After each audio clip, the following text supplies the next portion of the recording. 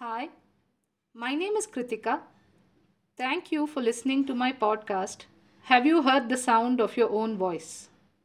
Please tune in to weekly episodes if you suffer from depression or anxiety and want reassurance that you will be alright soon. This is a special episode designed so that you may become better acquainted with me. I will speak about how the first chapter of my recently published memoir, Have You Heard the Sound of Your Own Voice, came to be. It's called Closing Time. I will first narrate the chapter and then give you a peek into my headspace when I wrote it.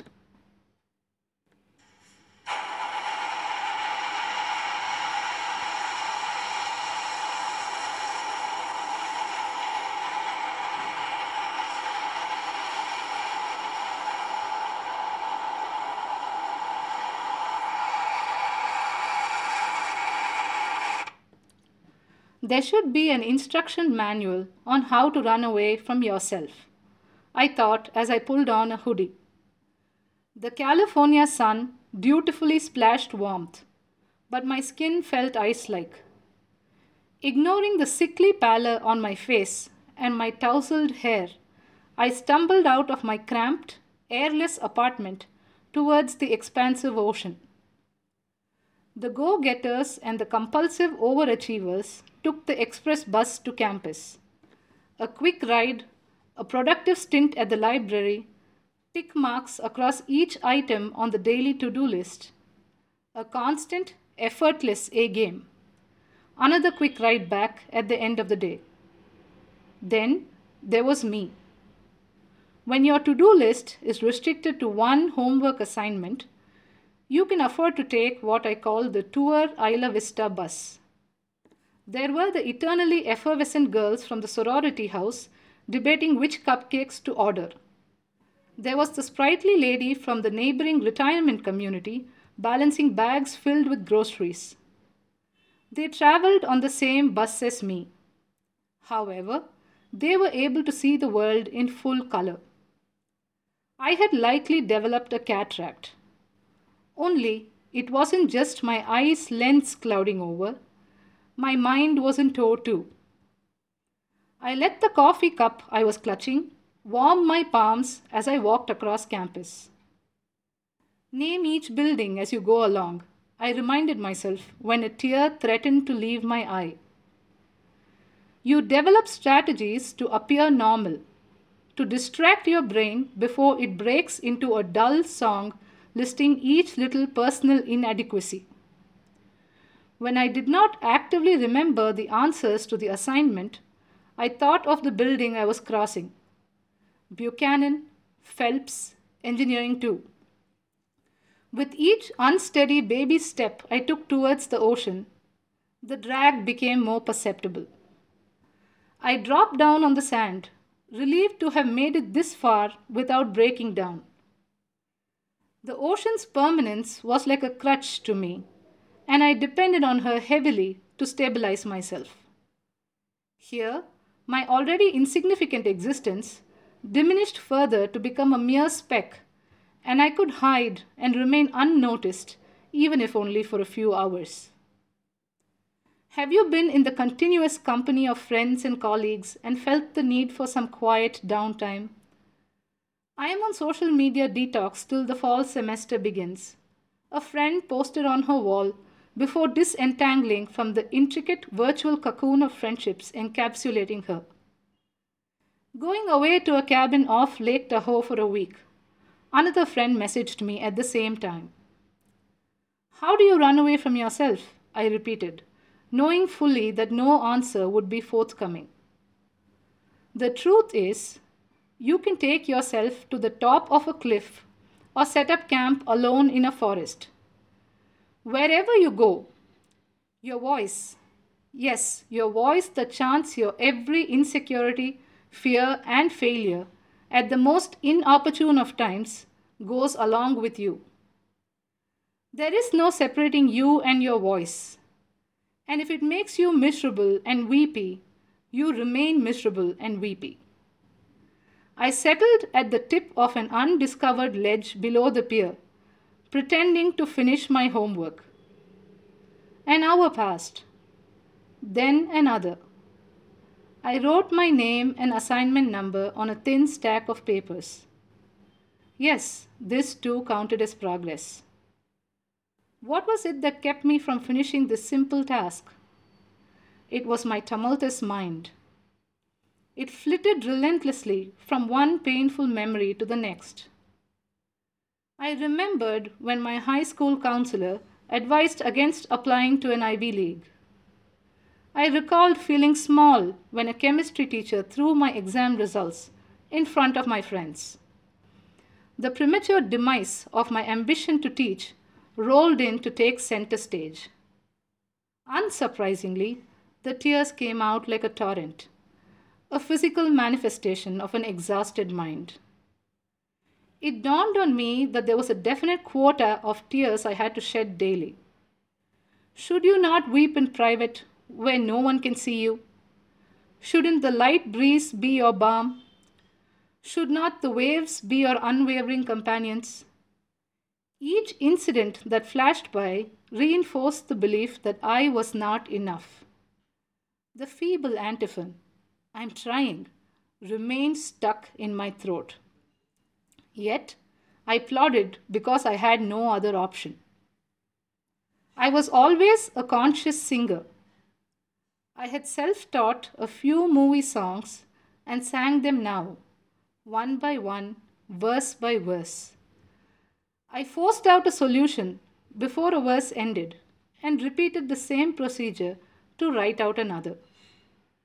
It mattered little whether I croaked or sang like a lark because I had no audience. My goal remained modest, to stave off the tears till a song ended. 3 songs later, and after downing a coffee with 5 sachets of sweetener thrown in, I was finished. The unambitious like me had only one task on a to-do list. To put a tick mark after completing the sole assignment itself was a miracle. My favorite professor taught this class. He regularly interspersed engineering formulae with philosophy. His discourse should have been riveting if I were in the right frame of mind while sitting in class. "It's never good to remember too much," he wrote across the board before introducing a new topic. Memories from Purdue came flooding in. Me standing at the helm of an empty lecture hall with a binder full of notes, mimicking my advisor. I quickly looked away from the board and stared into my notes till the lecture ended. Teaching was what I was meant to do.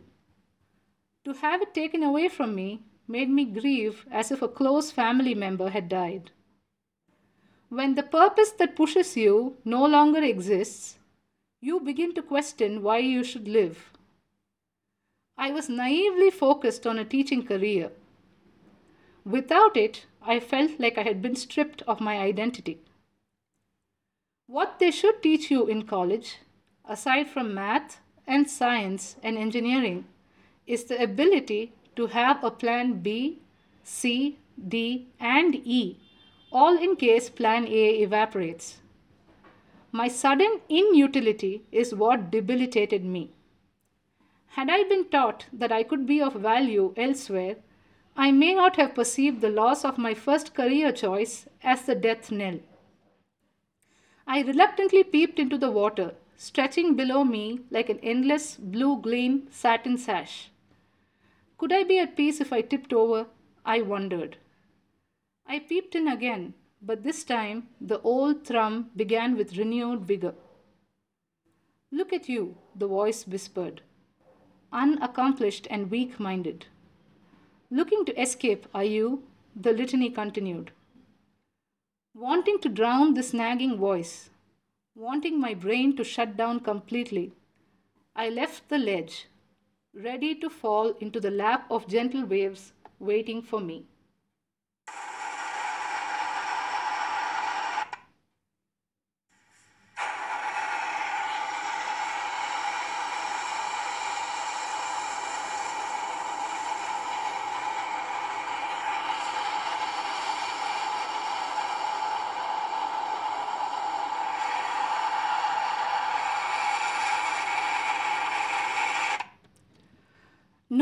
conversation about mental illness is pretty. You wait, but without hope. If anyone tells you tomorrow could be better, all you want to do is smirk at how phony it sounds before saying all evidence to the contrary. How then do you write about depression? I carried this question with me through 8 drafts of my book. Living with this illness is tedious. A listlessness takes over and drags out every waking moment. Perhaps because you continuously wrestle your mind in a bid to control it, you can reproduce the minute by minute unfolding of a depressive episode. Can you provide a chronological list of events that led you to the abyss? Can you neatly package an unpleasant incident in a polished paragraph and carry on without letting yourself be stuck in quicksand and then endeavor to describe the struggle of edging out? It appears that you cannot apply the traditional rules of writing to a non-fiction narrative on depression and suicide. To introduce the reader to the chaotic and maddening world of a depressed person, I chose to start my book at the brink. It requires a tremendous amount of physical energy to stand your ground when invisible ropes threaten to pull you into the deep end. One day, when it becomes too much to bear, you simply give in and let go. Almost no one wakes up thinking, I'm going to kill myself today. The idea that suicide could be a viable option is built over time. You obsess about what you're battling. You are reminded that you are not in control of your mind, and a predator force could deluge any schedule you might have. It compounds quickly into something you deem unmanageable. You want some magic formula to save you from laboring through every day. Death now becomes a way to relieve yourself of suffering. In closing time, I wanted to capture all the emotions I experienced during a time frame of a few hours. Guilt at my inability to appreciate the world outside like others around me. Anger at my sudden ineptitude. And frustration at permitting lethargy rule my day. I had to revisit the episode but write about it with an outsider's objectivity. Suicide, I recognized when reflecting on this sunny, otherwise ordinary day, was not some theatrical culmination of a tragedy, but the logical next step as devised by a weary mind. You may ask me why I focus on a bus journey or a homework assignment in a chapter that ends with me wanting to jump into the ocean. I was hoping you could appreciate the pain that accompanies every action. I sometimes feel ashamed at not having fought harder to overcome, as some would call it, the blues. Like most people, I fear judgment. I cringe now when I think back to singing to distract my mind and allow me some time to write the answers to an assignment. However, the purpose of my book and this podcast is to nudge one to live authentically. And to do so would mean not to brush any emotion under the rug and embrace the good, bad, and ugly with quiet dignity. You're aiming to be honest and revelatory, I told myself as I wrote this chapter. Never mask an occurrence because of shame or fear. This chapter required me to visit a catastrophic day and report it verbatim with a sense of courage and acceptance. If I had been afraid or guilty, the tone might have been dramatic, defensive, or apologetic. However, all the reader has access to now is how a disturbed mind can wreak havoc and push a defenseless person over the precipice.